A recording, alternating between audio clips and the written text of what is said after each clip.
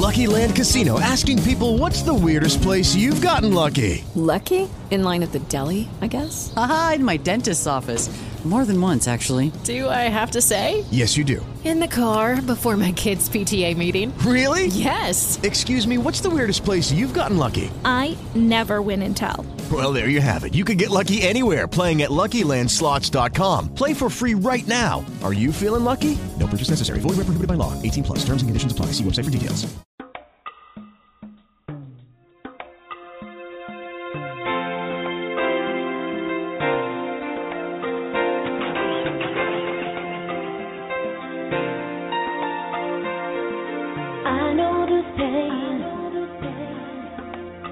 Why do you lock yourself up in these chains? No one can change your life except for you. Don't ever let anyone step all over you. Just open your heart and your mind. Is it really fair to feel this way inside? Turn around and say goodbye. Until then, baby, are you gonna let him hold you down and make you cry? Don't you know, if you change, things will go your way. You hold on for one more day. Can you hold on for one more day? Things will go your way. Hold on for one more day. Welcome to OCG Recovery Radio, where we discuss substance abuse treatment and recovery. You can listen live at blogtalkradio.com/OCG Radio. Please note that the views and opinions of our hosts and guests are not necessarily the views of OCG, nor is it meant to replace professional advice or the advice of your physician. And now, here's our show, Roach on Recovery, with your host, Orville Roach. Welcome to Roach on Recovery. This is your host, Orville Roach, along with my producer, co-host, engineer, call screener, Mr. Christopher Morales. Are you in the house today? I am in the house, absolutely ready to go. All right. 646-564-9909 is the number, 646-564-9909 if you want to call in to speak to us or our guests. If you just want to listen to the show, you can go to our website, ocgworks.org. That's ocgworks.org, and click on the OCG Radio Live button. Or you can also go to blogtalkradio.com/OCG Radio. You don't have to call in on the call-in line and listen to the show unless that's your only means, and then by all means, do so. You can send us a note via stork or donkey or mule, whatever you have access to. If you see us walking down the street in Redwood City going to grab a cup of coffee, you can give us a question that we'll answer for you on air. Carry a pigeon. Yeah, exactly. Any way you want to communicate with us, we are more than happy to do that with you. All right, let's go to our recap real quick. So last week, our topic was 100% figurative, infants and intellectuals, yes, and the whether or not or the difficulties they have in treatment, and whether or not they ultimately succeed in their recovery. We left that discussion with the position that the infant has a higher chance of success, and both are challenging characters to deal with. Would you agree, Mr. Producer? Absolutely. Okay. And if you want to know what we're talking about, check the show out. Just go in the archives. In the archives, or go to iTunes and just type in Roach on Recovery, and they'll all pop up, and you can listen to that show, and you can know exactly what we mean by infants and intellectuals. Or call us and ask. You can also email us. We are more than happy to take questions via email. If you are so fortunate to have a powerful phone number in your phone that is a direct contact to the host, I'm sure he is willing and able to take text messages, as am I. We really do appreciate the participation we have been getting, but we want to continue to expound upon it and be here to answer any questions that any of you guys may have. So really, we'd like to reiterate, any way you can get in contact with us, whether it's following us on Facebook or liking us on Facebook, through the website, through OCG's. We've been getting a lot of likes on Facebook, by the way. I just want to let you know that. That's awesome, yeah. So, thank you very much. Through OCG's website, through Blog Talk's website, you can text me, you can call us, you can, like I said, any way that is easiest for you to communicate with us, any means necessary. We definitely love to have your question and field your question on air and be able to discuss anything that you may want to discuss with us. All right, good stuff. Most importantly, it's 7 degrees once again and balmy. That's a special nod to my East Coast contingent. Yes. Who I'm sure they're still dealing with some snow back there and some frigid temperatures. Hope you guys warm up soon. We're in March now, so remember, this is the time of the year we sometimes get those sneak snowstorms back there, so don't let your guard down. But we're here for you. All right, we got a personal story segment to start off with today. And we're interviewing a gentleman by the name of Ray Mills, who is the executive director of an organization locally to us here in San Mateo County, which has probably one of the greatest names of an organization that I can think of in terms of what we do. It's pretty darn good. Voices of Recovery. So I want to welcome to the show Mr. Ray Mills, who I don't know if he was born and raised in Harlem, but I know he spent some time living in Harlem. Is that true, sir? Yes, sir. In the frigid, balmy 7 degrees at times. Welcome, sir, to Roach on Recovery. Thank you, sir. It's a privilege. I'm honored that you gentlemen support the recovery community in such a powerful way. And I'm privileged to be able to take part in your show this afternoon. Thank you. So, Ray, we're going to start off. Why don't you tell us a little bit about your personal story? Okay. You got a story. I'm always glad to have that opportunity. And I'll kind of start from the beginning. I was born in Florida. I'm number 10 of 12 children. And my older brothers and sisters in the community around me drank alcohol like it was milk. I began drinking at an early age, 12, 13 years old. And from there, I immediately graduated to smoking pot, doing psychedelics. And by age 16, I was a full-blown heroin addict. I was fortunate enough to graduate high school with the help of my friends. Age 18, I went to prison for the first time, all drug-related activities. And I got out age 21, and from there, the next 40 years of my life was involved with drugs, alcohol, criminal justice. I took a lot of stabs at recovery in those early days, a lot of hit and miss times. And I moved to California from New York in 1989, and I started off on a new road of recovery. But again, I was hitting and missing along the way, and I went to prison in California for the last time in 2001, and I got out in 2006. And from that day to this day, I've been clean and sober. What happened for me was I was at one of the parole PAC meetings, and where they usually have different agencies there to talk about their programs of recovery. And the day I was there was a gentleman there, Mr. David Lewis, who's the president of Free at Last. And he spoke that day to us in a way that I don't think nobody else could do it the way he did it. But he explained to us how we supported the system, the judges, the public defenders, the police department, how we paid their salary by going in and out of jail. And he challenged us to be our own best commodity for ourselves. At the end of that meeting, I went up to Mr. Lewis and asked him what I needed to do to get in his program. I was on parole at the time. He instructed me to talk to my parole agent And I asked him, well, could you talk to him for me? And he clearly told me I had to do my own legwork.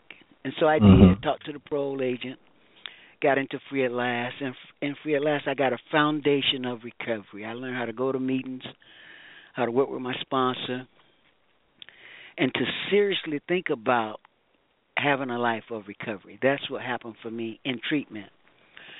After treatment, I began to volunteer for agencies in East Palo Alto and San Mateo County. And the local community there supported me 100%. The leadership, the faith community supported me in my walk in my early days. And in 2008, I had met with the leadership of San Mateo County, and they offered me a position at a new facility for mental health that they were doing in East Palo Alto. And we agreed they were going to hire me. And when I went home that night, I knew that I hadn't been all the way candid with them.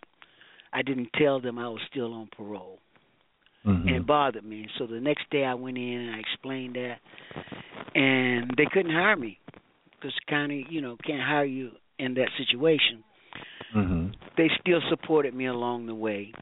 And in 2008, the opportunity became available for a peer-to-peer recovery community organization. And I was asked by the director of Behavioral Health Recovery Service at that time, would I like to participate? And I said, would I like to participate? It was like, what I was looking for. And from that opportunity, Voices of Recovery was born. Again, the support of the community, the support of the network in East Palo Alto kind of undergirded me being new to the community, me being new to nonprofits, and supported me along with the leadership in this county. That was in 2008, and we grew, opened our first satellite center in 2010. I became a certified RAP facilitator at that time. And we eventually, in 2011, seated our board of directors, got our 501c3, and moved into our location where we are today. That's in Belmont, 310 Harbor Boulevard in Belmont. We also have a satellite center in East Palo Alto at 1842 Bay Road, where we do recovery support services. And it's almost like paying people to recover. We meet people, some early on in recovery, and some who've been in recovery for long periods of time, and we train them to be recovery coaches. Right. We've had the opportunity to see a lot of lives turn around through this process of peer to peer. What I mean by that is what makes us peers is our experience. We don't have counselors, we don't have psychologists or therapists on deck here. We're all peer-to-peer, and we're part of a national peer-to-peer agency, ARCO, Association of Recovery Community Organizations. You might be familiar, Arvo, that every 3 months we have a quarterly celebration of recovery at Voices of Recovery. And at these events, we have standing room only. We have people just sharing about their successes, whether it be entering into a program, going into transition, getting a job, getting new housing, getting dental work done, all the positive things that happens for individuals during this recovery process.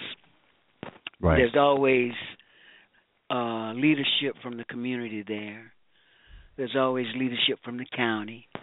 And we've just been fortunate to be able to meet people where they are. We have a affiliation with the local health clinic in East Palo Alto, where we get to provide recovery support service to the patients that come to the clinic in need of drug and alcohol services.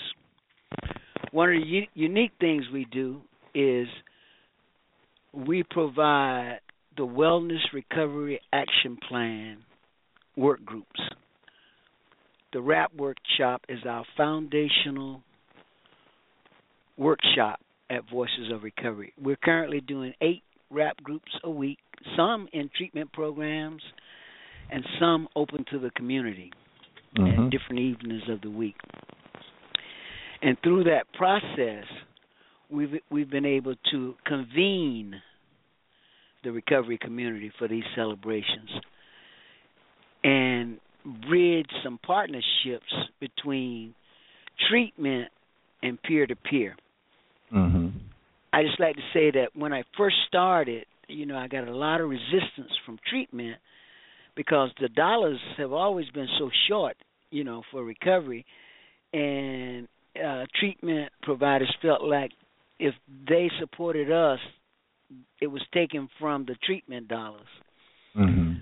That has changed. We've built some partnerships and support with organizations throughout San Mateo County. And I just got to continue to say that the support we receive from the leadership of Behavioral Health Recovery Services has provided our infrastructure. We work with AB 109 participants returning from jails and prisons to provide recovery support services and RAP groups for them. And we also have a partnership with the Mental Health Total Wellness Division of San Mateo County. And we've been fortunate. We've been fortunate that we're in the process now of exploring our next satellite center in the north part of San Mateo County. Part of our vision is to have centers in all the regions of the county, along with the new county's CSA, Community Service Area programs. We are providing RAP groups for each CSA area. So I'm excited, Arville, Chris. I'm excited about what's happening in my own personal life. I've been able to rebuild relationships with my family, right, and make some amends.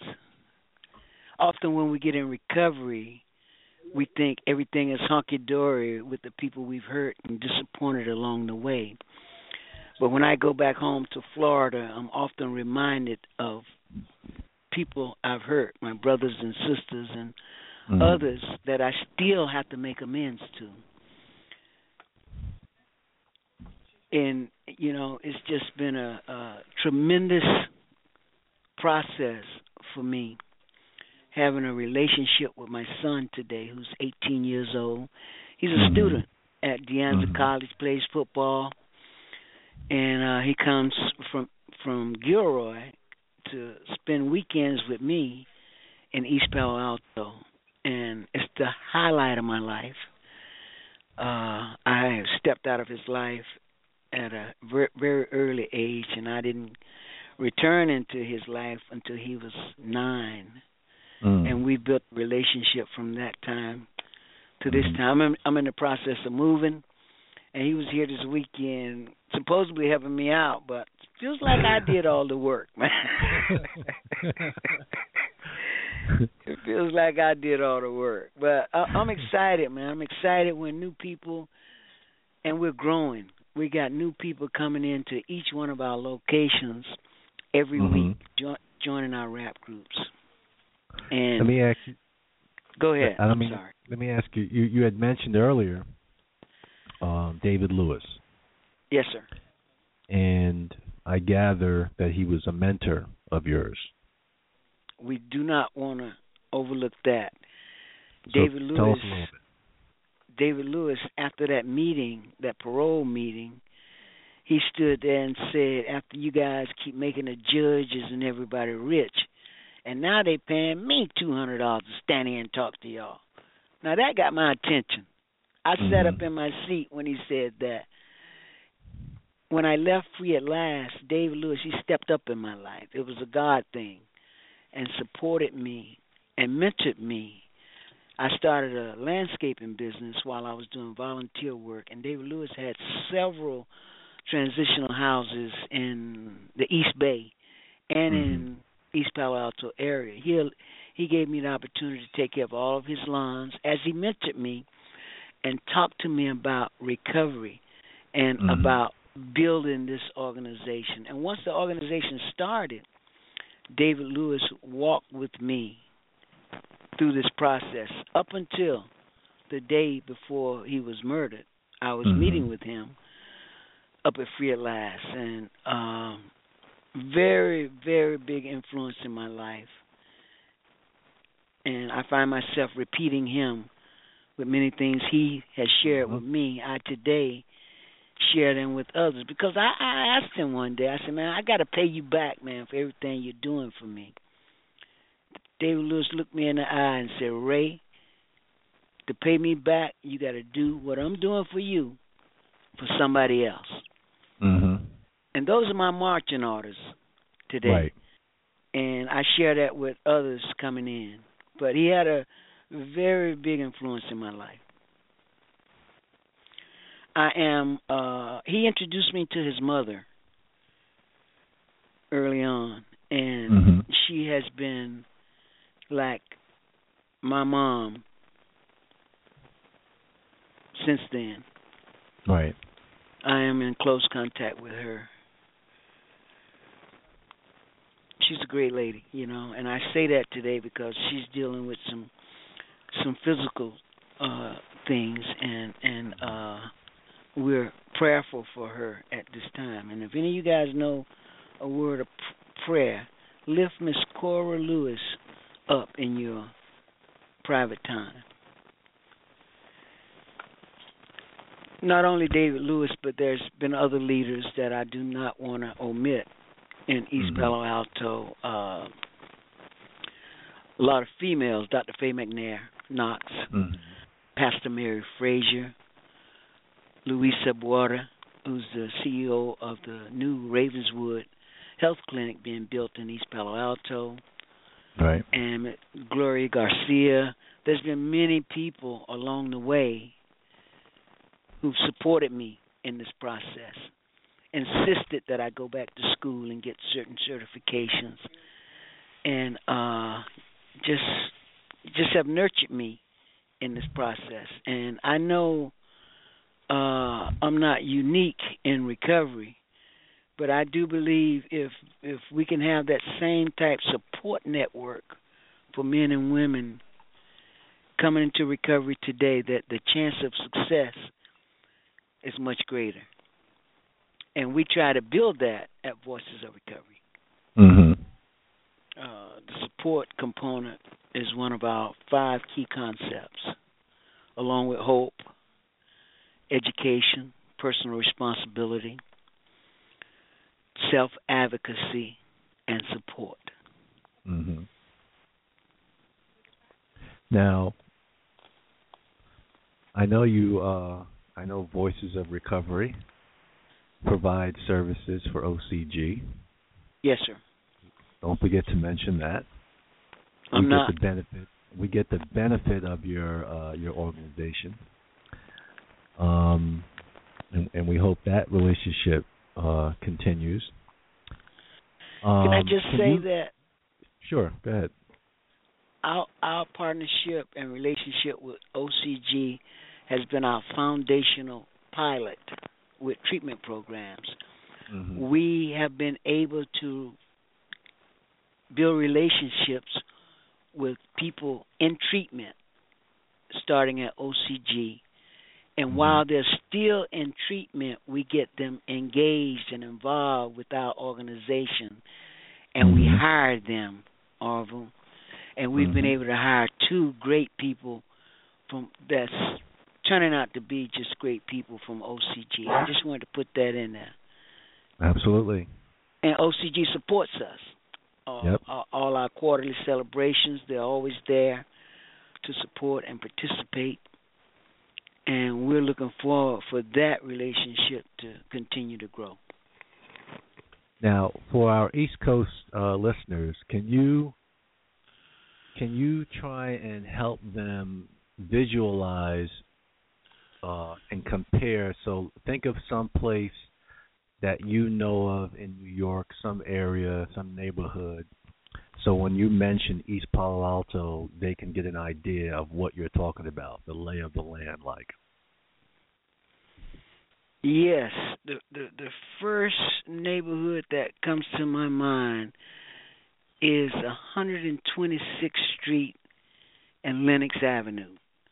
Mm-hmm. Back in the 80s, 70s, 80s, early 90s, the influx of drugs in that 2-block radius is about the size of East Palo Alto. East Palo Alto is a 2-square-mile city. Mm-hmm. It's one of the main drug distributing points on the peninsula here, and almost everyone that comes through this part of this state comes through East Palo Alto if they're looking to be involved with drugs, guns, gang activity. And when I think about 126th and Lenox Avenue, I think about the shooting galleries, where I spent a lot of time sleeping in abandoned buildings and living day to day to hustle to get money for my drug habit. And I compared that to East Palo Alto when I first came here in '93, how powerful the drug climate was, and the violence. I think East Palo Alto was the murder capital of the country in '92 or something. Yep. And it was just it reminded me so much of being in Harlem. I've also had the same lifestyle in Miami, over on 2nd Avenue in Miami, down south in Florida. The drug activity around, those who know what I'm talking about, Charlie Seymour's restaurant on 8th and 2nd Avenue is like Clark Street in East Palo Alto. Right. Yeah. So you talked a little bit about. Go ahead. I didn't mean to interrupt. It's okay. Go ahead. I was just going to ask you. You talked a little bit about what what was next for Voices of Recovery in terms of looking at getting a center up north. So for people who don't know, our county is, it's got a south region, central, north, and then we have the coastal. Yes, sir.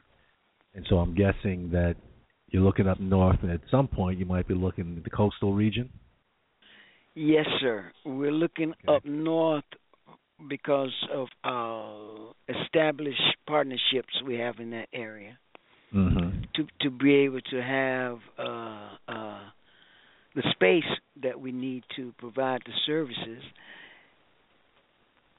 One of our difficulties with the coast has been the coast is very, very spread out. Yep. And it's quite a drive from there to here. So it will be to our advantage to establish a center on the coast so participants will have a place in their area to go. They don't have to try to come all the way to Belmont to be a part of Voices of Recovery.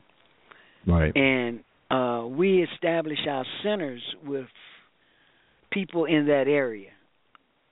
We hire and train recovery coaches from the area we established the center.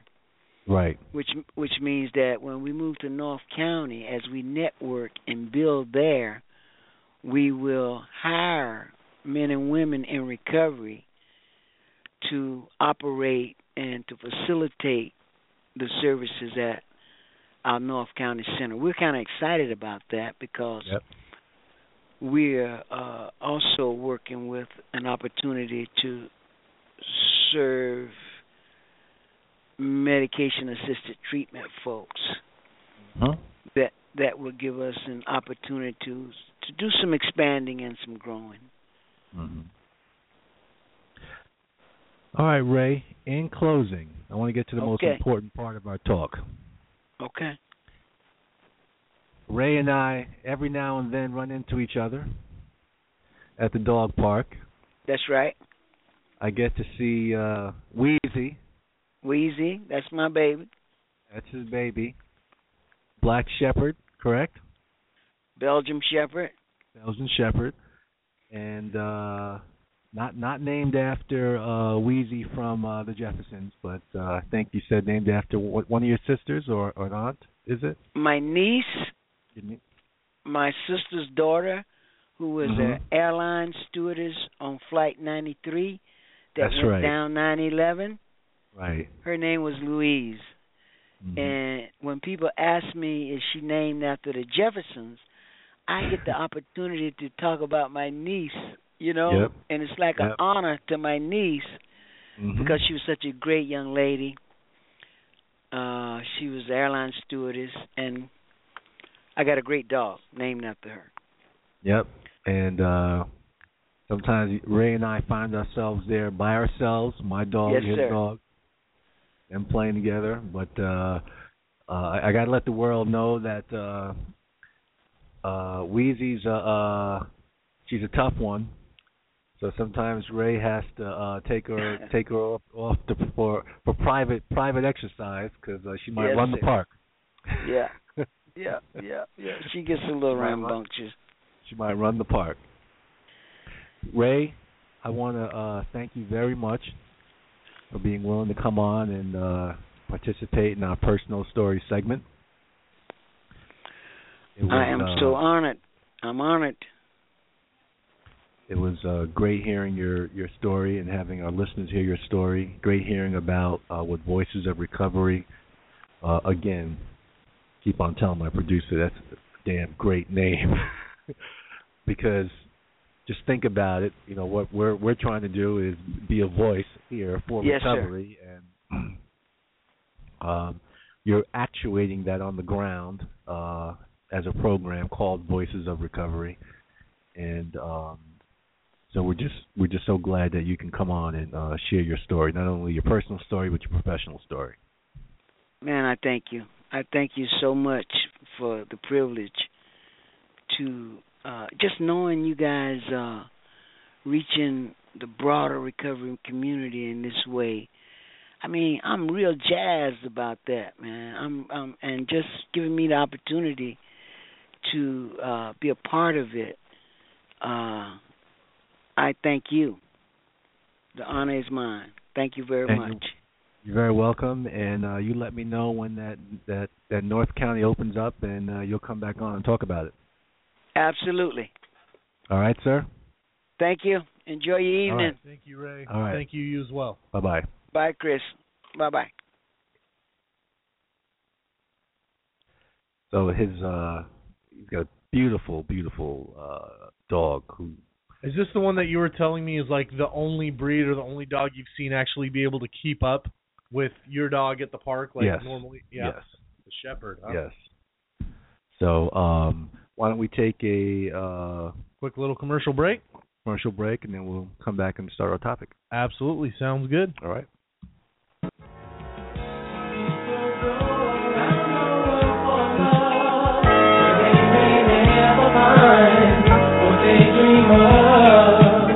What you won't do for love. You tried everything, but you don't give up. In my world, only you make me do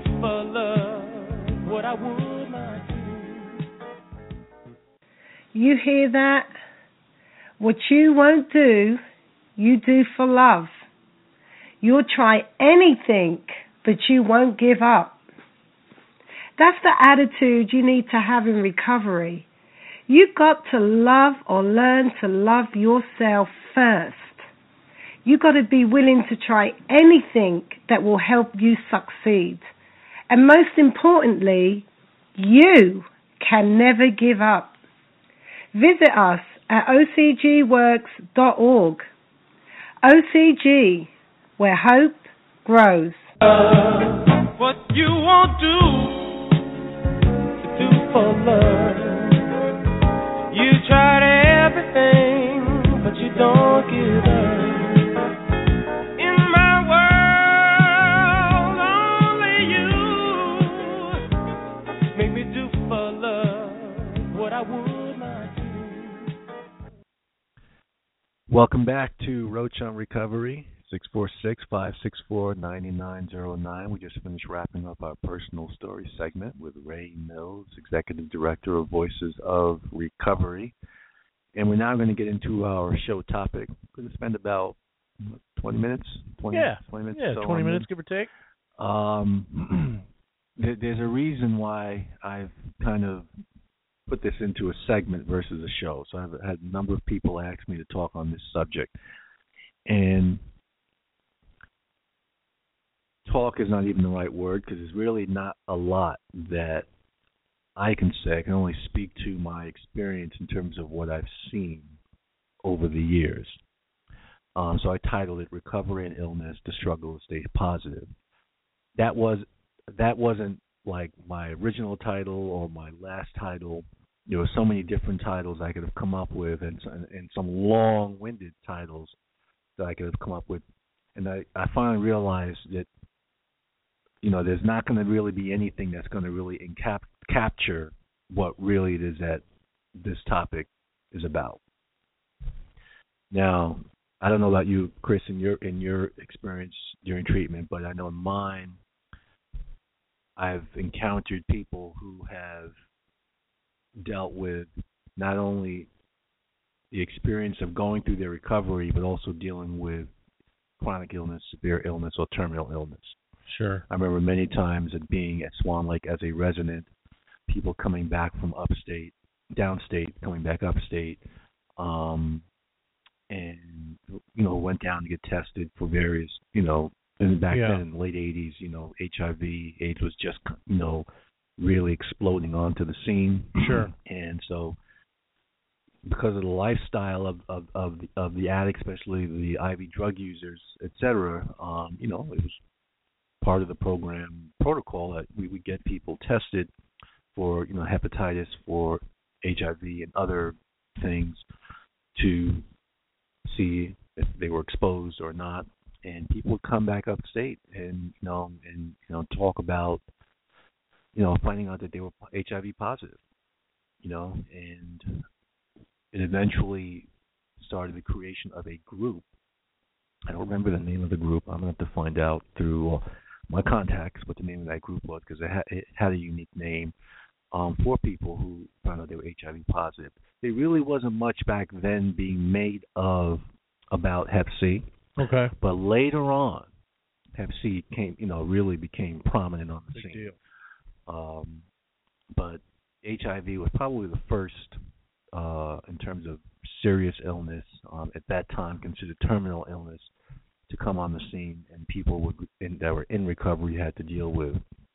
And when I say there's not much to talk about in reference to just that narrow little statement, it was more to look at, because I'm sitting here as a person who is not experiencing that, wondering how another human being who's just received that news, and at that time it was viewed as a death sentence. Right. You're going to die. We just don't know how long, but it's going to happen, sometime in the near future. Whether it be a year, whether it be 5 years, it's going to happen. Well, how does a person, deal with that? And still pay attention to, focus on, and stay positive within their recovery. I don't know how they did it. Now, I can surmise, I can speculate. Sure. The environment probably played a part because we didn't ostracize anyone once we found out that they were HIV positive. Okay. We further, for lack of a better term, further put our arms around them, brought them in even closer. Let me back that up with this statement. In 1981, 82, 83, 84, 85, 86, when AIDS, HIV exploded onto the scene, and I'm only speaking in New York, that's where I lived. Obviously, there was a lot of fear, a lot of misinformation, and so on and so forth. And when there's fear, that usually rules the day in terms of knowledge and information, okay, or lack thereof. Yep. I was included in that, meaning that I had the viewpoint. I was ignorant about the disease, so my viewpoint was based on whatever was out there in the FAIR, F-E-A-R community. Okay, don't touch them, don't be around them, don't eat after them, blah blah blah blah blah. Until I found out, Mr. Producer, that my mother, who was a private nurse for 40 years, took care of several people in that state. AIDS patients. Yes. Now, what am I going to do at that? Now, once I found that out, what am I going to do? Am I going to stay away from my own mother? No. That's when you have to get educated. Right. Okay. And she participated in that education process. Oh, good. Because she's a nurse. She's taking care of them, obviously, and she's touching them and doing whatever nurses do. Okay. Mm-hmm. And so that started the flip in my brain in terms of finding out what's this really about? What's the true story in terms of this disease and how it's transmitted and et cetera. So it's learning about what my mother was doing is what caused that flip in me. Okay, so by the time I actually went into treatment and entered into Daytop and started to interact with people who were HIV positive, I'd already been educated. So there was no fear, F-E-A-R, for me in terms of being around them, giving them a reach out and what have you, rooming with them and the whole 9 yards. Right. Okay. For me, it was about, man, I mean, this person just got the news, and what are they thinking? What's that like to hear about, to hear that, and, are they going to stay, or are they just going to say, F it, I mean, what's the use? I'm going to die anyway, and, just, throw their hands up in the air and just go back out there, and I might as well just put a needle on my arm and, the hell with it. Right. Well, for the time that I was there as a client, as a resident and as a staff person, I didn't witness anyone do that. And I can only attribute that to the caring of the environment that they experienced. No matter what they were feeling or thinking, something kept them there. Because, they weren't receiving, quote unquote, medical care up there. They were making trips down to the city to receive whatever medical care that they may have needed. The medication that they needed would come upstate, but in terms of seeing the doctor and whatever else they may need was downstate. So they had every opportunity to say, I'm leaving, I'm gone, I don't want to deal with this anymore. But they didn't do that. And so to me, I was like, if you can get news like that and still stay positive or stay focused or at some level stay committed, that really says a lot about not only the person, but it must say something about the environment. And I'm proud, to say at least that, that for the time that I was there as a client and a staff person, they were just welcomed even more. Knowing that what they might be going through and making sure to feeling for them and making sure that it's not about giving up. And look where we are today. Right. Look how far we've come in terms of just that particular illness. That now it's no longer a death sentence because we've come so far medically and so on and so forth. Exactly. That's not to say that there haven't been those who have passed. But what I'm about to say, even speaks even louder to what we're talking about. As time went on, we moved into the middle to the late 90s, early 2000s, and I would hear through the grapevine and through contacts that, hey, so and so passed away. Come to find out that so and so was HIV positive and ended up dying from age-related illnesses. Had no idea. Right. Okay. Yeah. Had no idea. And some of these were staff people that I knew, and were staff when I was a resident. Had no idea. So that again speaks to them. You know what I mean? And then also speaks to the environment, because when I think about some of the names, and I'm going to speak about one in particular, but when I think about some of the names, I'm like, my goodness, the amount of energy that person had, and the amount of vitality that they had about recovery and about treatment and about giving it back, I never knew. I didn't know as a resident, didn't know as a staff person. And I'm not saying I was supposed to know. I wasn't supposed to know. Right. But when you hear that they passed because of that, it's like, wow, they knew. You know what I'm saying? But they had something within them to keep them going and staying on path, on track. The one person I am going to mention by name who passed away from the AIDS virus, Steve Cunyon. Okay. Steve Cunyon, during my time, was the assistant director at Swan Lake. Okay. He was my personal nemesis. All right. Especially when I was a staff trainee. Oh, good. Okay. And I'm sure every person who was a staff trainee had their personal nemesis, which is required. You need to have, so like Eddie Hill may have been my mentor as a staff trainee, but you need to have the person who just, who you think their only goal is to get under your skin and to be the drill sergeant. Right. Type person, and to push you out to find out what you're made of and what you got, and that was him doing things like hiding in the closet while I was doing my haircuts to evaluate my technique and so on and so forth. And when the haircut was over, and you sent out the client that you were giving the haircut to, and then you excuse the residents that were helping you, and you might be doing some paperwork. He pops out of the closet to then give me his evaluation on what he thinks how I did, good, bad, or ugly. He then puts you on a haircut chair when he exactly when he pops out of the closet. That's pretty funny. He's the one who tells you whether or not you are detached and not emotionally connected enough to do your job the way it needs to be done. Sure. And he was, but during this whole time, I found this out years later. Steve Cunyon was HIV positive. Okay. And when I heard that he passed away and I was told, what he passed away from, all I could think about was this guy was a marathon runner, a maniacal golfer. Wow. Okay. So he was just all about super athlete. Okay. Along with being a royal pain in the rear end. Okay. And he had the energy to do the energy to do all that.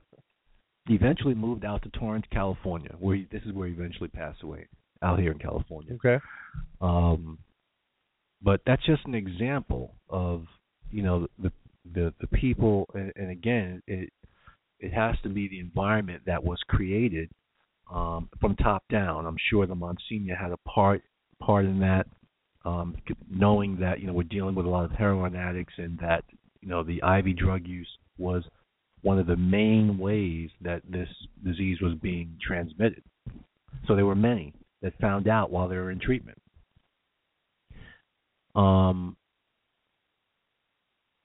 Hep C, which kind of exploded, in the mid-90s. Not that it wasn't existing, but this is more of the signs of it just take longer to manifest themselves, and a lot of people that I know have been diagnosed with Hep C and gone through the treatment in the 90s, which are extraordinarily different from today. I mean, today people are, the cutting edge treatment for hepatitis C, people are taking a pill, whereas back in the day, the treatment was almost related, similar to a person that was on cancer. They were taking interferon, whatever, and it, people just struggled with that treatment. Okay. But that's all that there was at that time, But in many things with medicine, they progress and things improve, and that's where it is now in terms of the treatment for hepatitis C. But the amount of people, again, IV drug users mostly, that come down with it, and it's a longer acting disease. And so usually people are kind of well into their recovery, many, many years into their recovery when it really starts to impact them. Or if it's an older person who's been using a long time and they're now in their recovery. But I've had many people that I've known, especially in Daytop, and then some close associates in Daytop, Joe Acevedo, who comes to mind. Yeah, absolutely. Who passed away a few years ago and was dealing with hepatitis C for a long time, had a liver transplant. I remember joking right after his transplant because, Joe Acevedo can be a pain in the ass also. And I said, Judas Priest, he's now been given another 20 years. 20 years. Another 20 years to give it to people. To give it to us. That's pretty funny. He's from the old school class of those guys from the 60s. So he gives it to you in that realm, so to speak. I was lucky enough to be on his good side. I don't even know why. But for whatever reason, from the day I entered my first Phase 4 group till the day he told me to graduate. Actually, a funny, quick little story, if we have a moment for it. When I went through treatment and then made it to Phase 4, it was a very big deal if you were going to get to Phase 4 and then smoke cigarettes. Decide that you were going to smoke cigarettes. Mind you, the host here went through the adult program. I went through the adolescent program. I was 17, so the age played a factor in that. But anyway, the old adage was if you were going to smoke, you had to go to your first Phase 4 group, and you had to tell the group that you're going to smoke cigarettes. You've made the decision to smoke cigarettes, and account to the group, I guess, or be open to the confrontation that would come your way. This is kind of par for the course. And so I said, okay, well, that's what I'll have to do. So went to group. And went ahead and told the group I've made the decision that I'm going to smoke cigarettes, and I'm waiting, right, to go through what everyone else went through. And Joe said, who the hell cares? And I said, well, Joe, I've heard that, if you're going to smoke cigarettes, you have to bring that to the group and be open to their feedback. And he said, you want feedback? He said, who in here smokes? Everyone who smoked raised their hand. He said, who in here doesn't smoke? A couple people raised their hand. He said, now you know how they feel. We're moving on.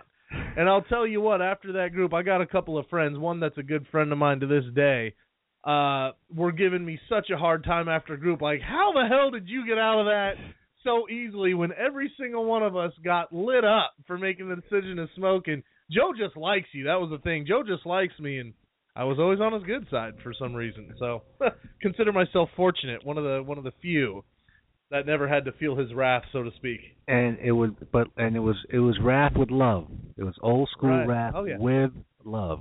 We want to make that clear. It was with love. And there's many people out there now that are in recovery or have been in recovery a very long time and are experiencing, chronic illness, serious illness, even terminal illness. And what do you say? I personally went through that with Joe Acevedo. All the way to his dying day. How do you? So I mean, he's, this is just joke out there, but I mean, he's recovered. He's been, it's recovery is not the issue for him. Now it's about dealing with his health things. But still, how do you support the person through these illnesses that they're going through, while our connection is based on recovery. Right. You know what I mean? That's how our whole connection is based on that. That's very you true. Know?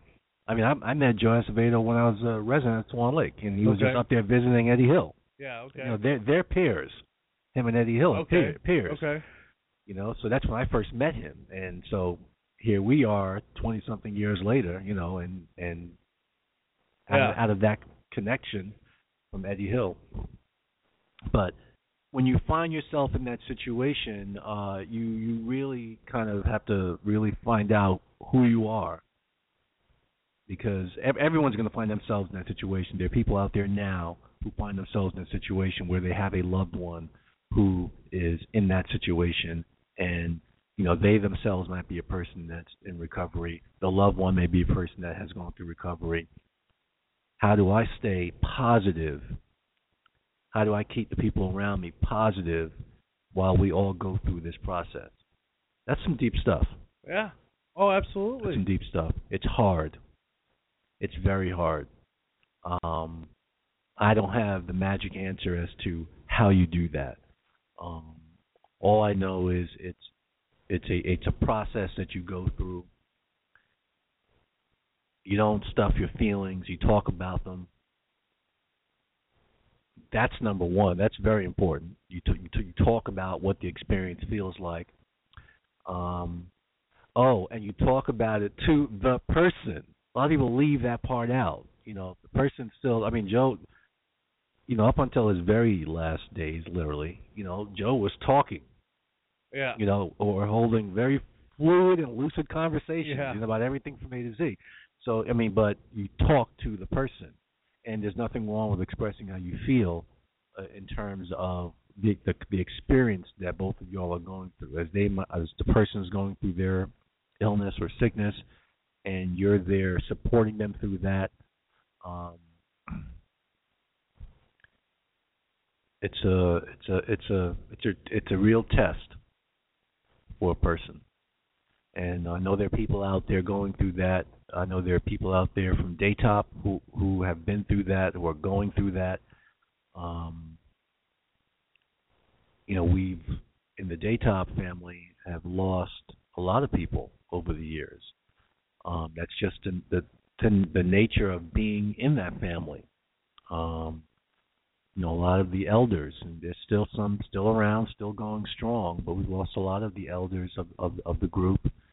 And start looking at yourself, you know, as you start inching into that category of elder category, you know what I mean? As you're nurturing that group coming behind you, you know, you start looking at your own self and not sure if you want to look at yourself. Sure. In that way, but I don't know. But to the people that are out there that are going through this, don't think that you're alone. Don't think that there aren't people out there thinking of you, praying for you. And by the way, just so no one gets this confused, it's something I do need to say. When you are thinking of someone in a positive light or in a light of caring, so to speak, that's no different than praying for them. So whatever terminology you want to use, it makes no difference.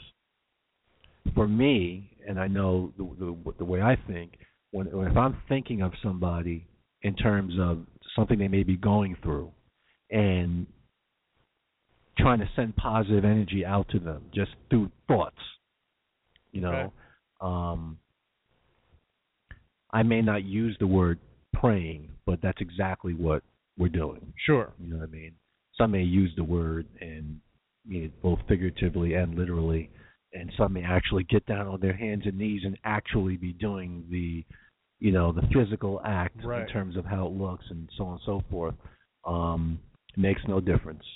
You could be sitting on the E train, true, being harassed by passerbyers and be deep in thought, holding your wallet and your pocketbook while you're doing it, by the way.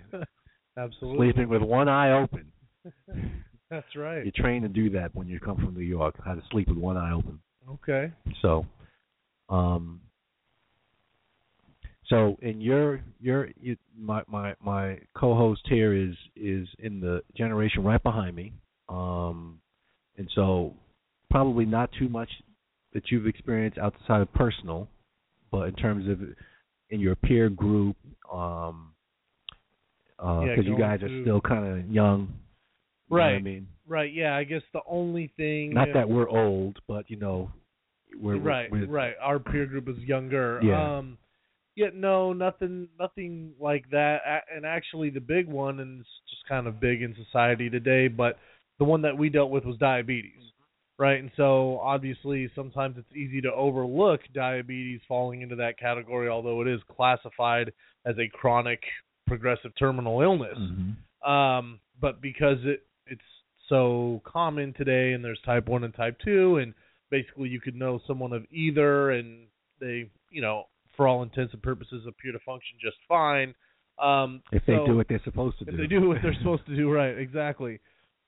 So it doesn't have the same feel, although it is in the same class, and that would be the one I, definitely saw some people in the peer group who did have diabetes and who were dealing in your peer group? Yeah. Wow. Okay. Yeah, and I remember, one in specific, and he may have been the only one throughout my entire time in treatment. Since then, being a graduate or even a staff, we've had several since then, but who was actually insulin dependent, type 1, and giving himself shots 5-6 times a day. Has to, for the most part, cut himself off from dessert on Friday nights or whatever, which I think, at least on the outside, he appeared to be okay with, but we all knew you're dealing with something there, and that's tough, and that's more than what some of us are dealing with, because this is extra. And I remember he shared a couple of times, kind of really hating it, sometimes feeling like he hated himself because of it. And so we knew, this is a little different. This is a unique case. So and I mean, diabetes is my sisters are most of the women in my family are in medicine in some way, shape, or form, and it's often characterized as a lifestyle disease. Sure. But again, someone who's an addict and who hasn't taken care of themselves for 20 years, by the time you get into recovery and you start going to the doctor and finding out, hey, well, what's up? How am I doing? Yeah. How am I living? Right. And the doctors say, hey, you got the sugars, this doing this, and your liver's doing this, and this is going this way, and then you find out all these things after 25 years of never seeing a doctor. Right. And so that's in one category, because that's just, not taking care of yourself and making bad life choices. And that would be the type 2. And then you have people who, through the choices of addiction, of using drugs. Right. So I chose to, use, IV, drugs, and as a result of that, well, when you are in that life, you're not making good decisions. So you're not there with your clean kit to make sure that every needle's clean and so on and so forth. No, your mind is, you're not in your right mind, and you don't care, and the two magic words, F-U, or F-I rather, and you just do what you do. Unless, of course, you live in Vancouver, which you well know about what they're doing in Vancouver. I've shared that with you, correct? Yes. So, this is what happens. And same thing, if it's HIV, you make bad decisions when you're in the life, the addiction life. So we come out of the life, and then we have to deal with the consequences of those decisions. I would tell my daughters all the time, I said, you got to pay the piper. I said, I only used drugs for 6 years. Smoked marijuana for 2. Did cocaine for 2. Did crack for 2. Okay, that's 6 years. That still bothers me every time I say that. And I only did them for 6 years. Sure. Okay, and when I went into Daytop and I met people who, 15, 30. 20, 25, 30, I'm looking at myself, damn, I only did them for 6 years and I'm pissed off. Okay, but I said, you got to, I believe you got to pay the piper. So, well, what's your paying the piper, Dad? I said, well, what happens when you smoke marijuana? Well, it damages your brain cells. They don't repair themselves. They don't come back, and eventually, it affects your memory. I said, so I know it's going to impact my memory in some way, shape, or form, if it hasn't already, and my wife will swear that it has. So All right. let's put that in the check mark right there. Sure, okay. You know what I'm saying? Fortunately, I didn't use cocaine that long, but who knows what? 2 years. I have no idea what repercussion there may be. I didn't smoke crack that long, but 2 years. Who knows what the repercussions may be? Right. Crack, cocaine, what's the difference? Both emanate from the same substance. So let's call it 4 years combined. Right. Who knows what the repercussions would be? Sure. I'm not sitting around watching the clock waiting to find out. You know what I'm saying? I get a physical every 2 years, and other than my back, which I injured at Swan Lake, by the way. Lawsuits come.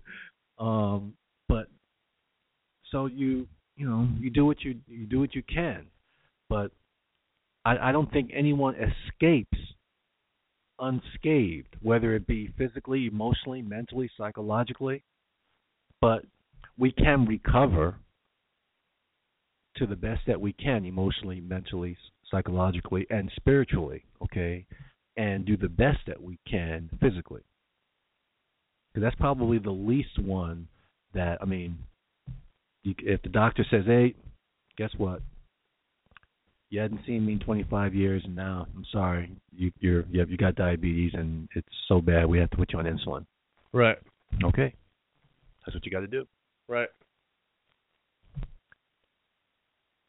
I'm exhausted on this topic. It's deep. It's a heavy one for sure.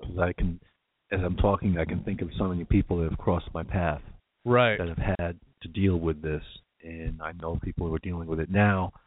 And it's a struggle. It's weary. It's a part of the deal. Right. It's a part of the deal. Absolutely. So many liver transplants that I've heard of from just in the Daytop family. And they're fortunate. To you know what I mean? You know how lucky you are to get a liver transplant? Oh, yeah, absolutely. You know what I mean? Absolutely. For several reasons Yeah. too. There's a lot that can go wrong there if it goes at all. So the best we can say to our listeners and to those who are out there that are in that struggle is, there's a number of unwritten philosophies, at least in the OCG program, the Daytop program, that you can constantly live by on a day-to-day basis. But this sounds simple, but we always come back to the basics of using the tools. Okay, and the tools just don't apply when you're in a treatment environment. They apply outside of the treatment environment, and it's basic of talking, sharing, speaking about it, expressing your feelings about it, putting it on other people's shoulders, don't holding the burden just to yourself. Right. So the importance of having people you can talk to is very important as you go through that. So that's how I'll close on that. That remember to share. That's correct. That's the best thing you can tell someone. I completely agree. Completely agree. All right, let's take our music break. Take a little music break. And then we'll come back around on our recovery support time. Sounds good. All right, perfect. We do have some people on hold. We see you there, and thank you for being patient with us. We are going to get to you guys on the other side of the break.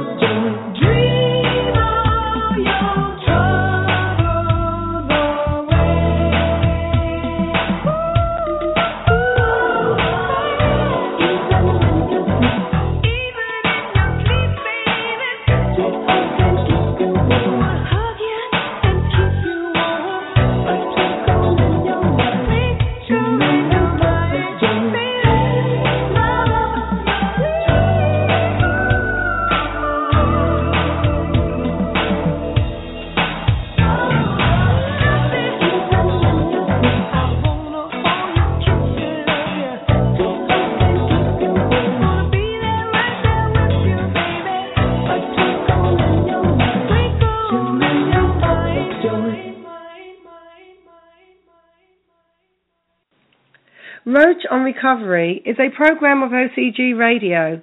It deals with many topics related to substance abuse treatment and recovery. Our Recovery Support Time is a show segment where you can receive support from our host for any questions or issues you wish to present related to substance abuse treatment or recovery. You can reach our host live by calling 646-564-9909.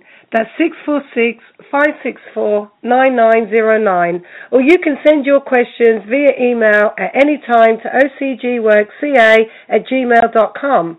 That's ocgworkca@gmail.com. And our host will respond to your questions on the air. Roach on Recovery, Recovery Support Time, a time for us to help you.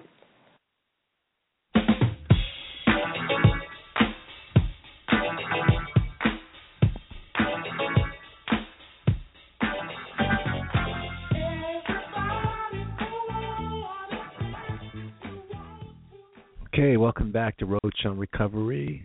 646-564-9909 is the number. We're going to go into our Recovery Support Time segment. Yes, sir. Okay. All right, let's see. Who's up? We got Sergio, San Francisco. Sergio, welcome. Welcome. How you doing today? Good. I have a quick question about recovery. As a matter of fact, it has to do with behavior modification. I was wondering how many steps are there for someone who is going through behavior modification, and what are the signs of a person who actually has had their behavior modified, and how their behavior differs from someone who is in a normal society for a place where there's so many personalities. What? Yeah, would you like me to repeat it again? Yes, please. Yeah. No, my question is how many steps are there for someone who is going through behavior modification? And what are the signs of a person who has had their behavior modified? And how does that behavior differ from someone who is living in a normal society, in a place where there's so many personalities? When you say the place, you talking about in society? I would Or say more therapy? like in the OCG. Okay, all right.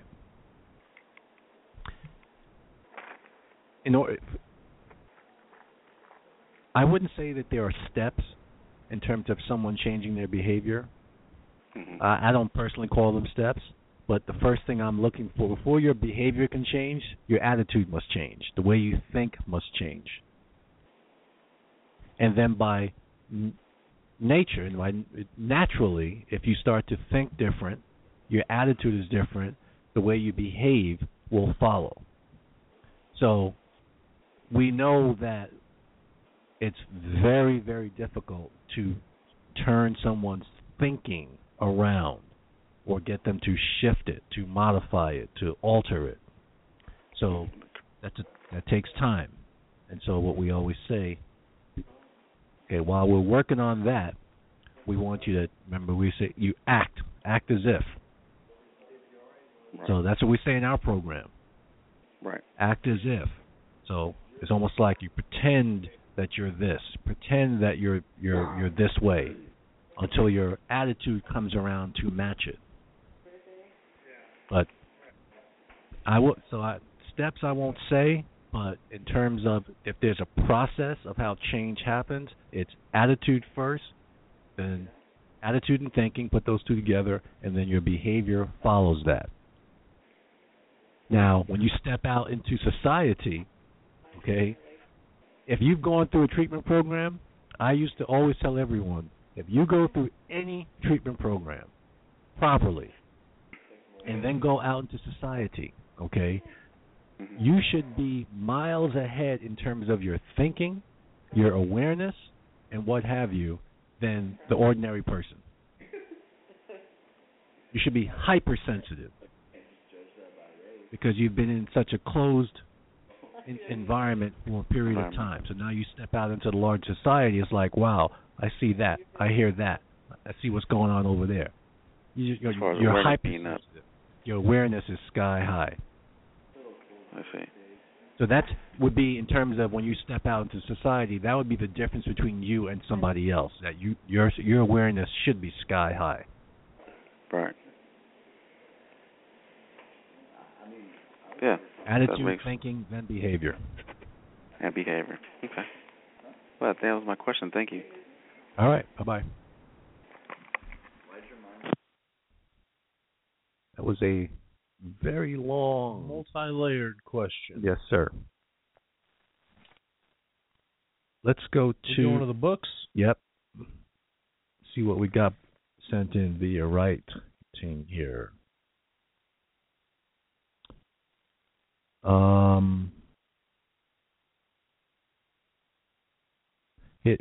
This one touches on a show that we did not too long ago. This is from Angel. What damage do we do to our kids? It's a two-part question. They all seem to be two-part questions. What damage do we do to our kids, and how can we change the damage that we do to ourselves, but specifically to them from our addiction?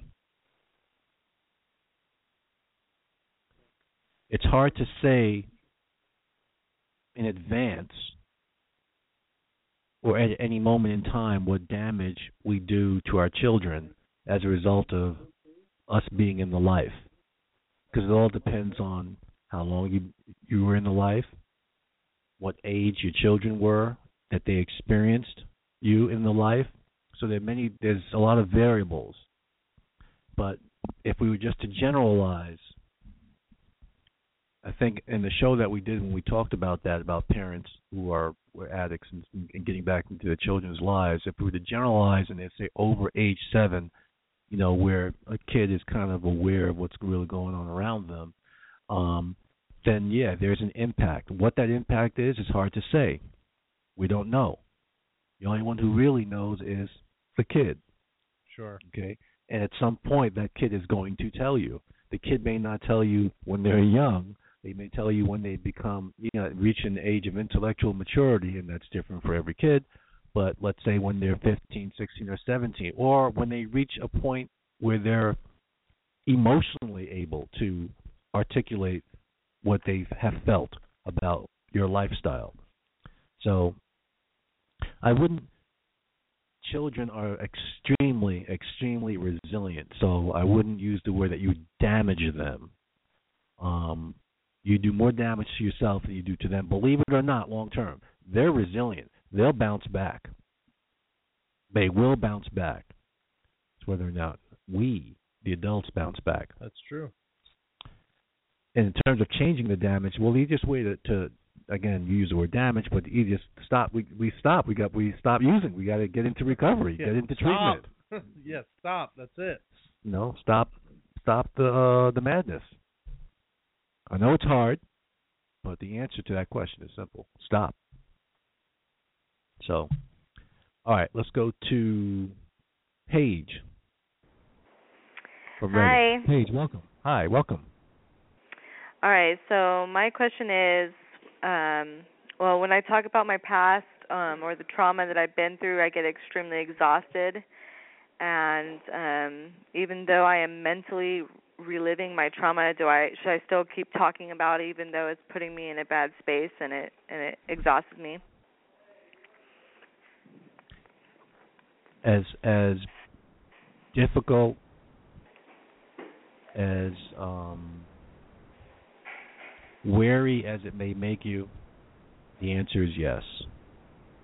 Mm-hmm. Now, you don't have to, unless you gloss over, for example, let's say you had one particular experience and you're now talking about it. If you are talking about it properly, I have my hands up in quotations, meaning that you're really digging deep into it and you're really sharing about it, really deep, then you're really talking about it. If you're just glossing over it and just really, lightly tap dancing on it, so on and so forth, then you're going to find yourself having to keep talking about it because you haven't really dug into it.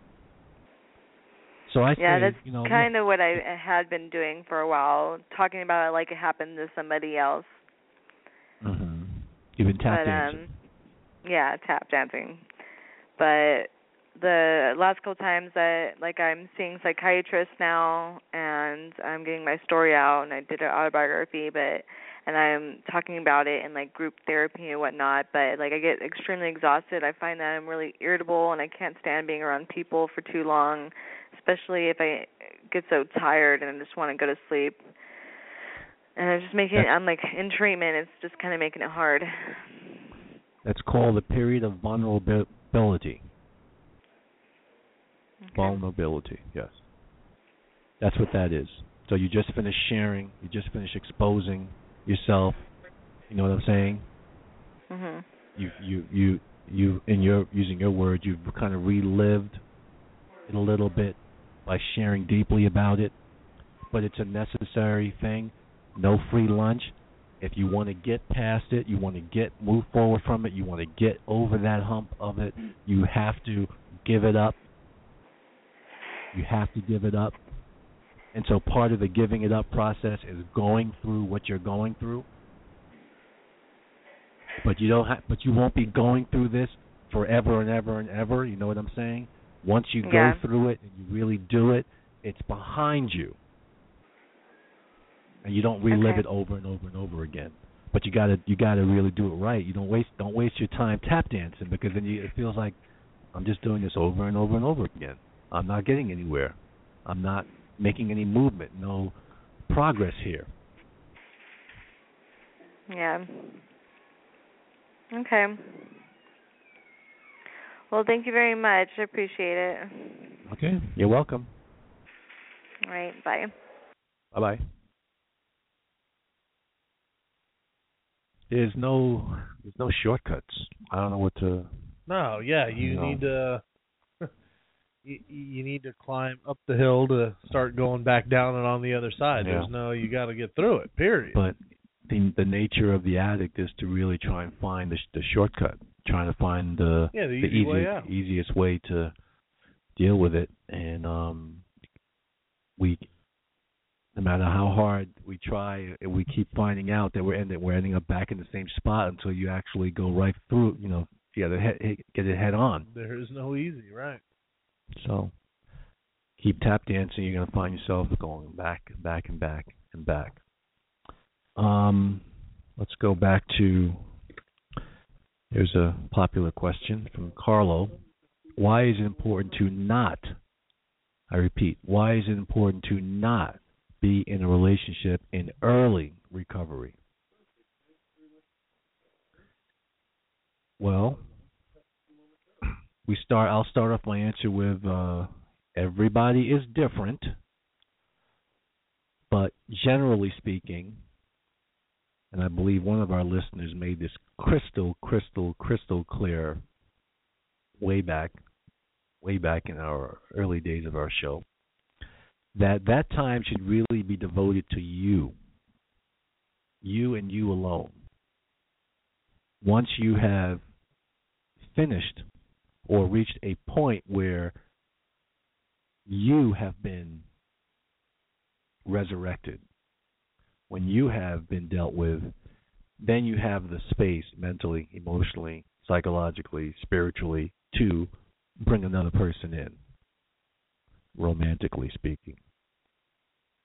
But until that, I think anybody would advise you. Your best friend should advise you. Your peers should advise you. Your sponsor should advise you. No, this time it really should be about you. Now, there's one exemption. I always have to mention the exemption as a caveat, and that is people who are coming to treatment already married or already in long-term relationships. Oh, yeah, sure. It's a real marriage and real long-term relationships. I'm not talking about the person you met before you went into jail. The fling. Right. If they're serious relationships, we want them to be successful. So those would be the only exemption, and even in those cases, we want you to understand that it's all about you first. And yes, it's selfish, but remember we spoke about selfishness, not necessarily it's interpreted, just generally speaking in society. When you mention the word selfish, it has a negative connotation. When in fact, think about it differently. That more often than not, you have to be selfish to take care of yourself, because if you don't take care of yourself, you can't help another person. So it's a different way of looking at it. That's right. It's not always negative to be selfish, and especially when you're going into treatment or you're in recovery or you're trying to get yourself right. It's got to be about you. And so even if you're married and you're in treatment, you have to be able to say to the spouse, I cannot be a good husband, be a good partner. I can't be there for you until I get myself right. That's right. So I'm going to need to just focus on me. And the other person has to understand that. Same with long-term relationships. All right. Back to the phones. We got Eric. Hello. Eric, welcome. Hey, how you doing? Good.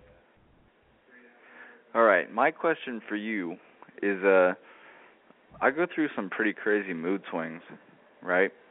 And I've done a lot of drugs in my life, and my suspicion is that it really, the mood swings started heavily about the past 2 years.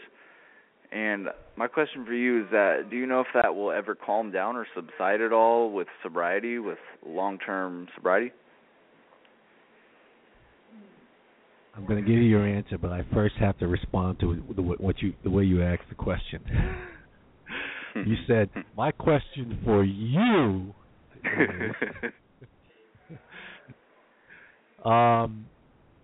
so I never interpret the question as from being for me. The question for Roach on Recovery, and even my co-host can answer the question. But right, all right. I'm sorry. I apologize. No, Eric, I love you putting him on the spot like that, all right? We got to do that every once in a while. Keep the host in check. Right on. But to answer your question, no, it will not always be like that. It will not always be like that. For two reasons. for two reasons.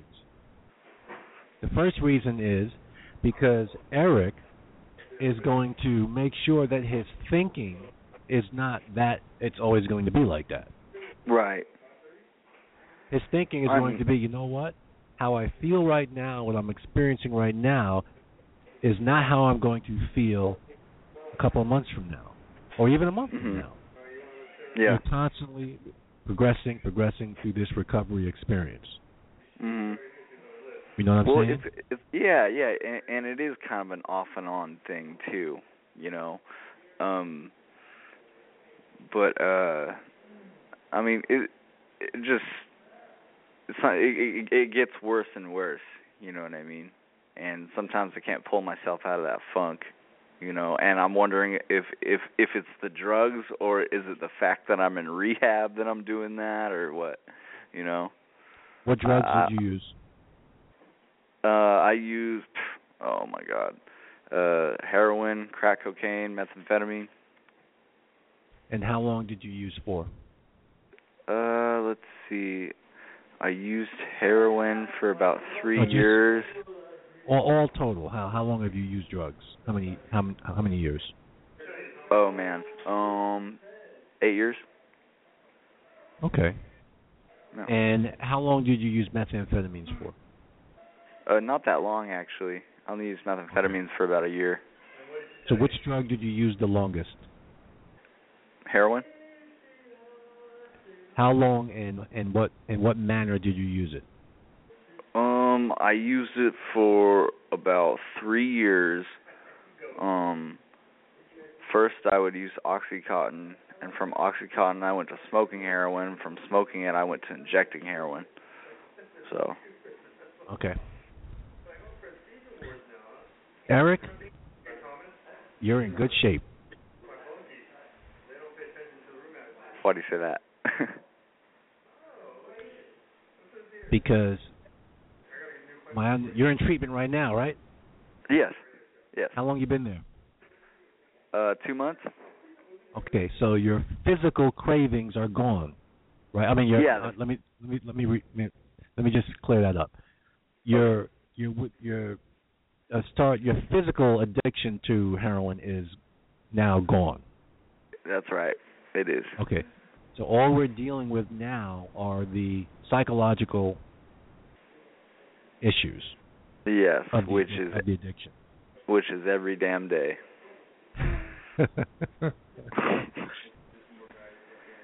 Well, welcome to sobriety. That's the truth. I know it's not as fun as they make it sound. Well, but, not yet. You're 2 months in. Yeah, I'm still fresh. I know. You're 2 months in. Mhm. It's just hard to pull through it sometimes because I don't know. I still get the cravings. Yeah, tell me. Yeah, I mean I still get the cravings every day, every minute of the day, you know. Mm-hmm. I know it'll screw my life up if I do it, you know, but I still get the cravings and I still get the crazy mood swings which make me have the cravings even more, you know. And the only thing keeping me here right now is for my parents, not even for myself, you know. And I'm hoping I'm hoping someday it'll be for myself, but it's not. Mm-hmm. So that's honest. Yeah. And that's also okay. For now. Yeah, for now it is. For now. Yes. I mean, I don't think it is going to be in the long run, but what you were telling me is that the mood swings will subside and my cravings will subside with time. And sobriety will get funner or better. Well, let me put it this way. You've been using for 8 years. Yeah. You ended up on you coasted out of your addiction on heroin, injecting heroin. Yes, okay, that's right. Which is a physically addictive drug. Mm-hmm. And you have licked the physical addiction. Okay, and now are just trying to deal with the psychological aspect of your addiction so you can get into this recovery. Yeah, that's it, and that's all. Yeah. Right. And you haven't experienced your full gamut of feelings for 8 years. No, I haven't. And guess what? They're coming now. I know. I don't like it. I don't like it. So when you're at this stage, the piece of advice that I give people at this stage is just one thing. What? Is hold on, and whatever you do, don't leave. Right. Because it is going to pass if you allow it to. Right. I mean, do you tell me to hold on? Do I just hold on and wait and see how I feel in a year, or I mean? Oh, Eric, if you held on for a year, you're going to be behind this microphone. Yeah. You're going to be taking callers from people who are just like you. Right. You wouldn't be quote unquote holding on anymore. You'd be looking back at that period of time and how difficult it felt, and saying, "Wow, I remember that, but you know what? I held on and made it through that period." Right. And thank God I made it through that period, because a month and a half later, it felt totally different. Yeah. I saw the difference. Right. This is that crucial period. I know it is. Yeah, I know exactly what you mean. The feelings are overwhelming you, and everything is coming, it's like coming at you from all different directions, because, hey, I'm wide open now. I got nothing to medicate myself with.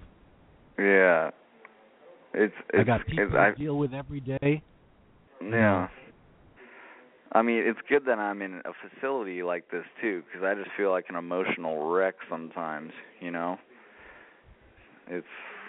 I don't even feel like myself sometimes. It's crazy. That's why I say, if you're fortunate enough to be in a treatment environment and going through what you're going through, the only thing that you should focus on is just making sure that I just got to ride it out. Right. One day at a time, I got to ride it out. Right. And I will give you one little secret to help you ride it out. What's that? If you get deeply entrenched and involved in the daily living of the treatment environment, before you know it, you're going to look up and 6 months has gone by. Okay. However, I must give you this opposite warning. What's that? If you're quote-unquote sitting by the window or staring at the clock or sitting by the window and staring at the cars going by, you're setting yourself up. I know. I try not to even look at the calendar. I know. I try not to even think about the time either. When you get involved in the daily living activities of the treatment environment, the time goes by. Before you know it, you look up and say, "My goodness, I mean, it's 6 months." Mhm. And is that when I'm going to feel the relief? 6 months, or is it different for everybody? Everybody's different, but generally speaking, when you get to that 3-month hump, when you can survive and get to that 3-month marker, usually by then, for most people, I'm generalizing here, for most people, they've gotten to a point where, I'm starting to feel better physically, I'm able to now deal better with all these feelings that are coming to me and all these other issues or experiences that are now coming to me, that I've kind of medicated over the years, And so you just got to hold on, man. That's all you got to do. You got to hold on. Okay. All right. Well, thank you for your advice. I will keep on keeping on and hold on for dear life. All right. Those are lyrics to a song, by the way. All right, Eric. All right. Thank you, buddy. One day at a time, my friend. One day at a time. Right on. Right on. All right. Thank you. You know that period of time that he's in. Oh yeah. That struggle. That 1 month, 2 month, 3 month time where. That's do or die right there. You're either going to stick it through and then start to slowly realize, hey, coming out good on the other side, or you're coming around now. I'm starting to feel a little bit different, think a little bit different. But you gotta make it to that 3 month mark. It's true. You gotta now think of this. We're telling him about making it to that 3 month mark, and there are many states around the country that are only allowing for 3 months of treatment. Right. That's all that's funded. You know what I'm saying? And so by the time someone has gotten to where, wow, I'm feeling different about myself, I'm thinking different about myself, boom, they're out to not that the NAAA and the other support, the ancillary support mechanisms are not good. They're great. Right. But when you've been using drugs for 10 years, hardcore user, you need more than 3 months of treatment. Very few people, statistically, very few people succeed with less. That's not from me, that's from statistics. Okay. Michelle wants to know, this is a great question. How come my family members don't understand my addiction? How can we get the family to understand what it's like to be an addict? That's what Michelle's asking. How come my family member doesn't understand my addiction?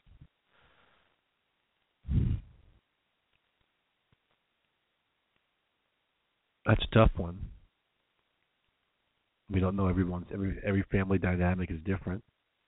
But in generally speaking, it's hoped that if you are in a treatment environment and your family's coming, right? Coming to see you, coming to visit you, support you, what have you, that wherever you are, you and the program and others can educate them. Right. More often than not, you, the addict, are not the best person to educate them because they still might be feeling stuff about from what you've done. So they may not be ready to hear anything from you right now because you haven't shown anything yet. But hopefully, if you're in a residential program, the staff there can educate them on it. But you know what? At some point, you are going to have to educate them by being honest about what it was like to live your life as an addict and the things that you did while you were an addict. Right. Shocked faces and all. That's the way you end up ultimately, because there's the formal education, you know what I mean, where, like, let's say I'm a staff person, I might formally educate them. Maybe psychologically what's going on, physiologically, neurologically, whatever. But at some point, I, the addict, am going to have to sit down and say, hey, this is who I am, this is what I did, this is why I did what I did, and this is what I'm trying to become about by being here. Yeah. So, so she asked in a way, why don't my family members understand my addiction? Well, most people that aren't in that life don't understand it. Right. They ask the same question. Well, why are you using drugs? That's true. Or why? Or even once you've quit, why did you? Yeah. Or why? Or even bigger, once you quit, say drinking, is it? Well, why can't you just have a glass of wine with dinner? I think a lot of people have experience with someone in their family who just can't quite wrap their mind around it. And I think a very honest answer to her question is, on some level, they don't need to understand. The only person that needs to understand why you're not using anymore is you. Mm-hmm. And if they get it, great. Mm-hmm. And some of them may attempt to get it, and if they don't, okay, you did your best to explain it to them, but you know what you got to do for yourself, and that's just that. My mentor at Swan Lake, E.J. Hill, said it best. Better than I just said it. Yeah, I think ultimately he bottom lined it. Okay, sure. And he said, when you can be out there 25 years clean, and say to someone, "Hey, yeah, I've been clean 25 years," and say, "Well, yeah, what are you talking about? What do you mean?" "Oh, yeah, I used to use drugs, but I haven't used drugs in 25 years." They'll look at you and say, "Well, you shouldn't have been stupid enough to use drugs in the first place." Right. It's like, so you're not going to get no pats on the back for that. Right. You know what I'm saying? Exactly. So the society, the attitude from majority of society, I'm not talking within the recovery community. In the recovery community, you're clean one day, we're giving you props. One day at a time. Mm-hmm. You're clean 30 years, we're giving you props. Okay?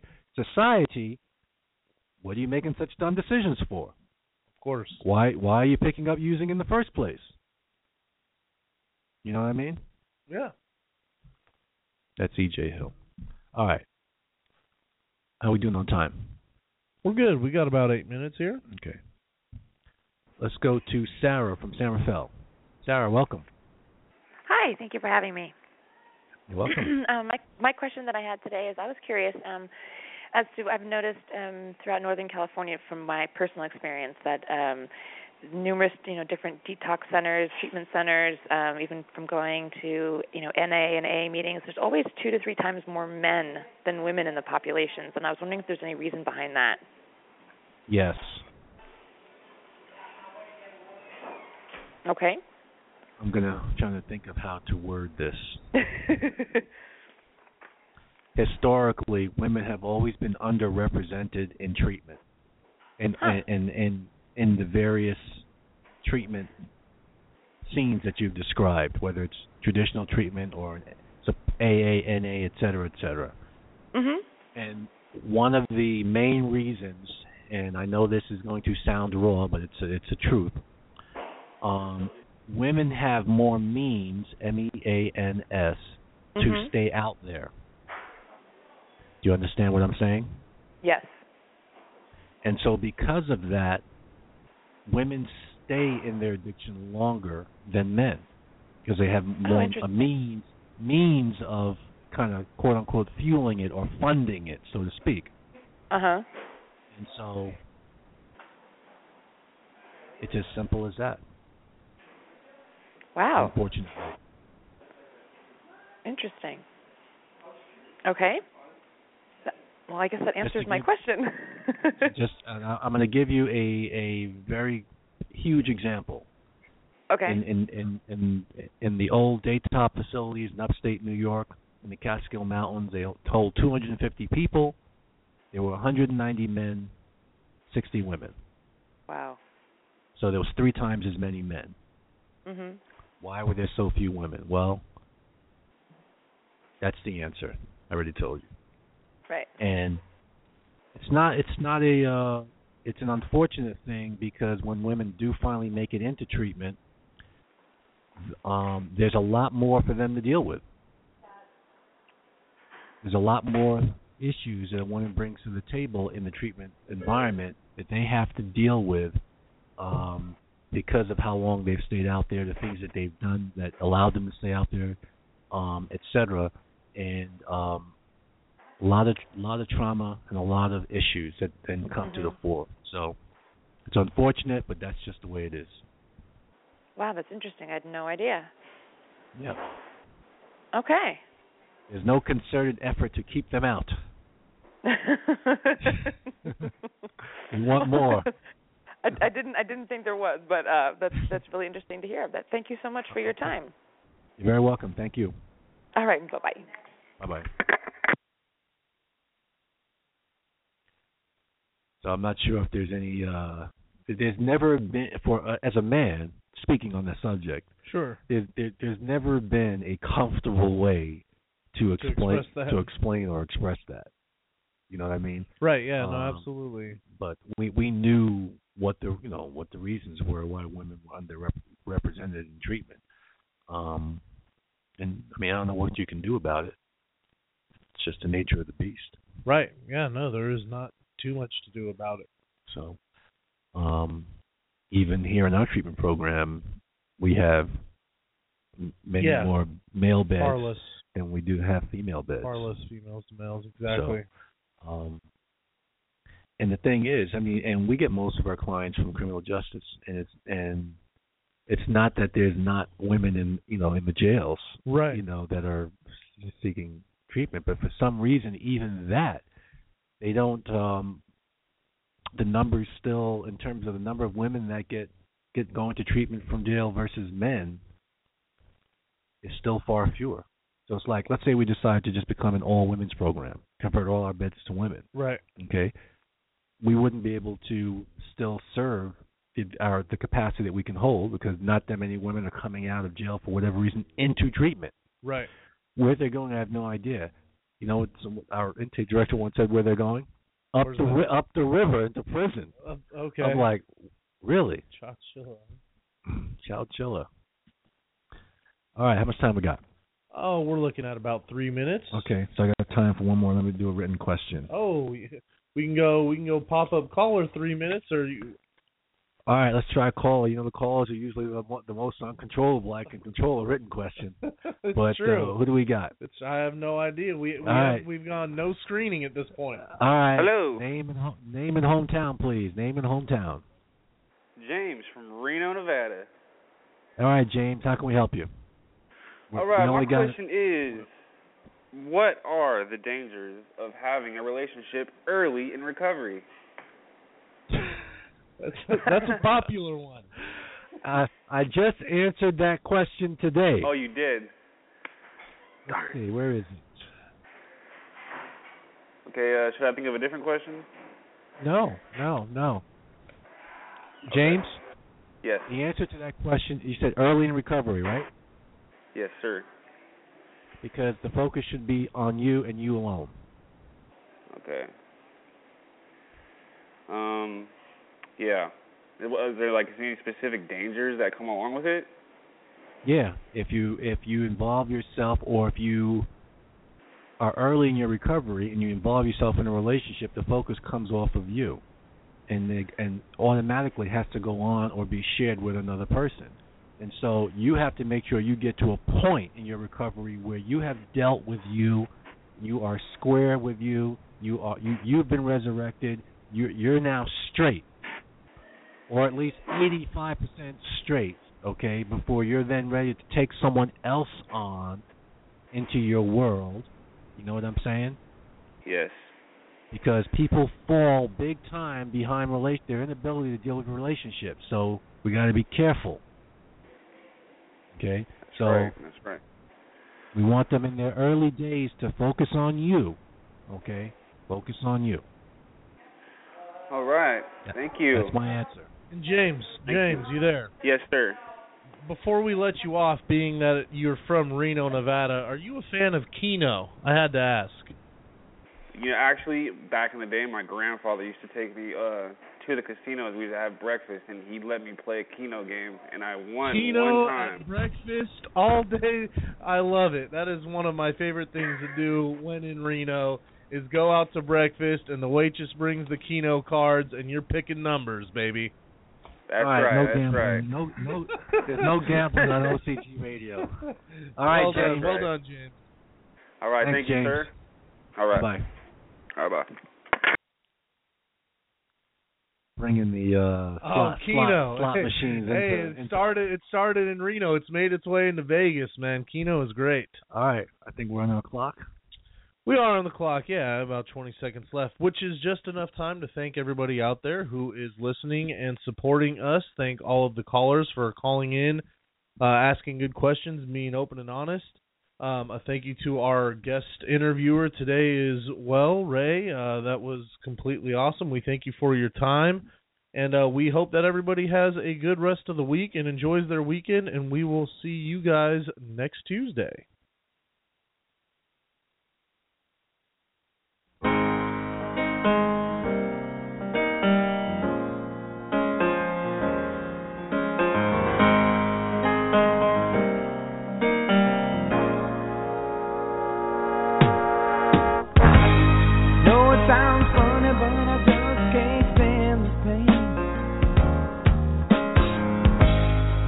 Girl, I'm leaving you tomorrow.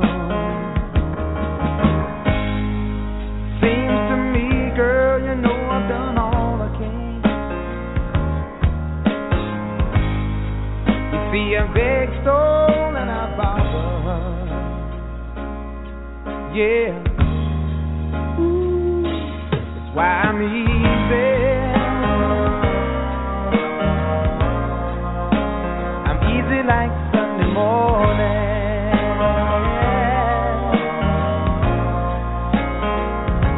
That's why I'm easy.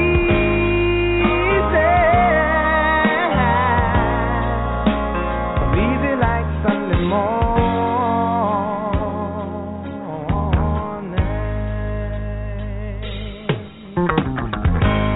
Why in the world would anybody put chains on me? Yeah. I've paid my dues to make it. Everybody wants me to be what they want me to be. I'm not happy when I try to fake it. No. Ooh, that's why I'm easy. I'm easy like Sunday morning.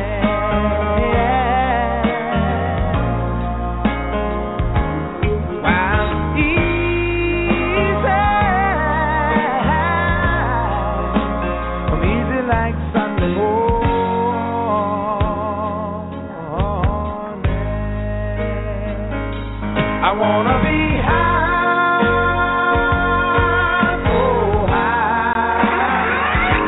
I wanna be free to know the things I do are right. I wanna be free, just me, oh man.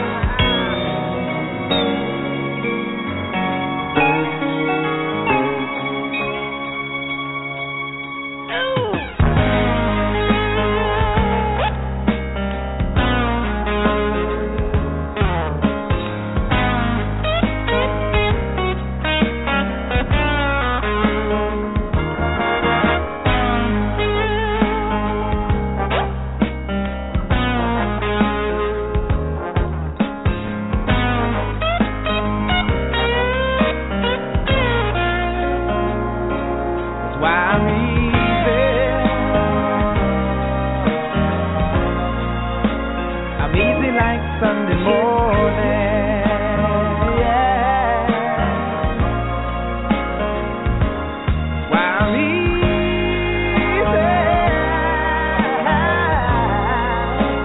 easy like Sunday morning. Oh, 'cause I'm easy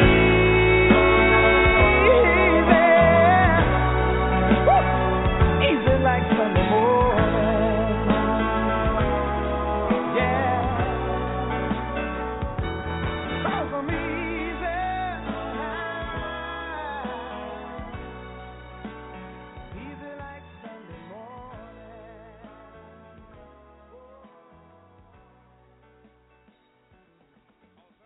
That's our show for this evening.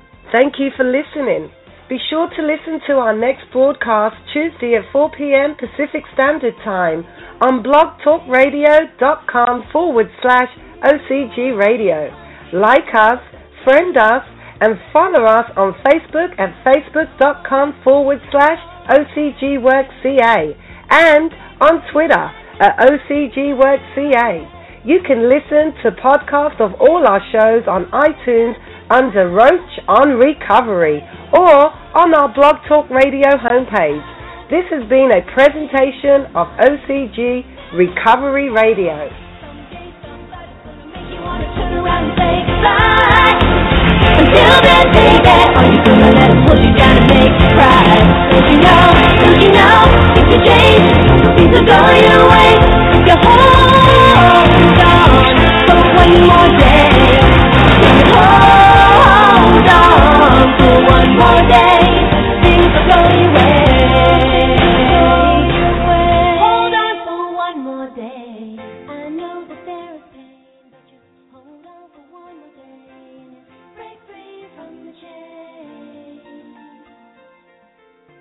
With With the Lucky Land Slots, you can get lucky just about anywhere.